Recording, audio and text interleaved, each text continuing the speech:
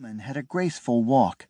Her white dress swayed with the rhythm of her steps, and the sun, drenching the city, lent her a luminous aura. She paused at the edge of the sidewalk, waiting for the traffic light to change. The young man hesitated for a moment. What was happening to him? He enjoyed looking at a pretty girl when he saw one on the street, but those were no more than glances, moments that vanished as quickly as they came. Never before had he followed someone. Yet now it had been more than 15 minutes since he had seen her on the Isère riverfront.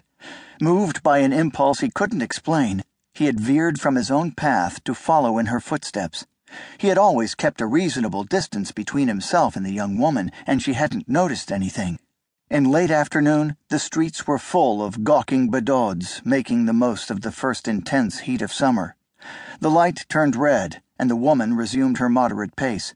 Julien continued on, not knowing where he would end up, because really, what was his intention? He concentrated on the details of the silhouette moving ahead of him. She was tall, with slightly curly brown hair that bounced atop her shoulders.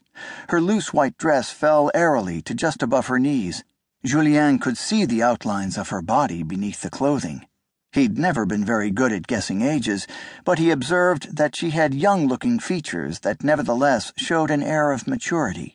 It was that sense of maturity that had attracted him.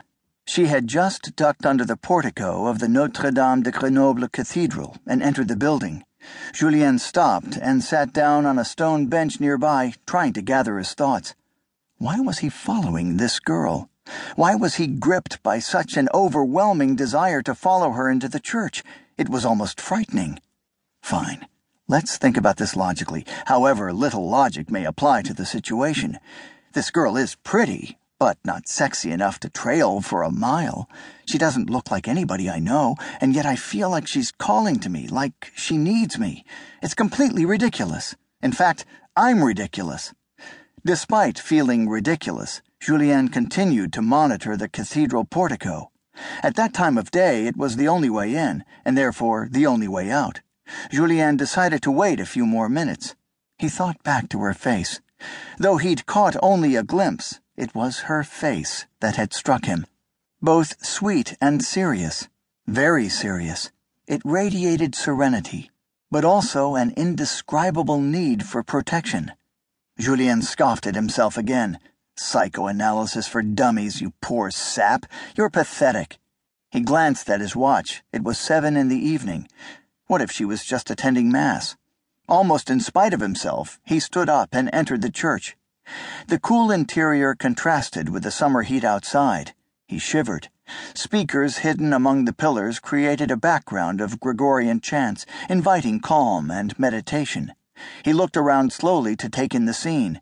Few people were there at that hour, and no Mass was being conducted. He couldn't see her. She was doubtless in one of the side chapels, or in the adjoining Saint-Hugues church. He walked slowly, reverentially, discreetly inspecting the chapels while regularly glancing at the exit. The church gave off a scent of burned-out candles and centuries-old stone. He'd always loved old churches, with their protective arches, mysteriously timeless and at the center of things.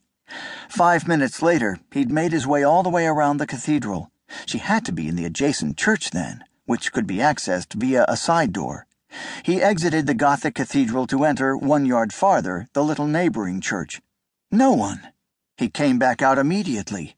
Noticing that an old woman was staring at him insistently, he left the church and found himself once more in the open square outside, blinded by the June sun.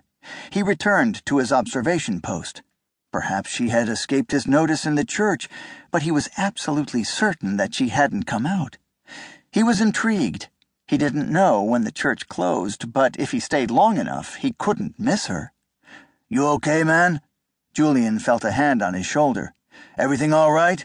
You haven't moved in 10 minutes, just staring into space." "I'm fine, thank you, just a little tired." "Well, when you're tired, man, you gotta lie down. By the way, do you happen to have a little spare change for the guy who woke you up?" Julien looked at the man who had accosted him. He recognized him as a bum he'd passed under the portico earlier and had an idea. "I've got a whole bill if you answer my question." "I'm not the police, man," the bum said, but lured by the prospect of easy money, he asked,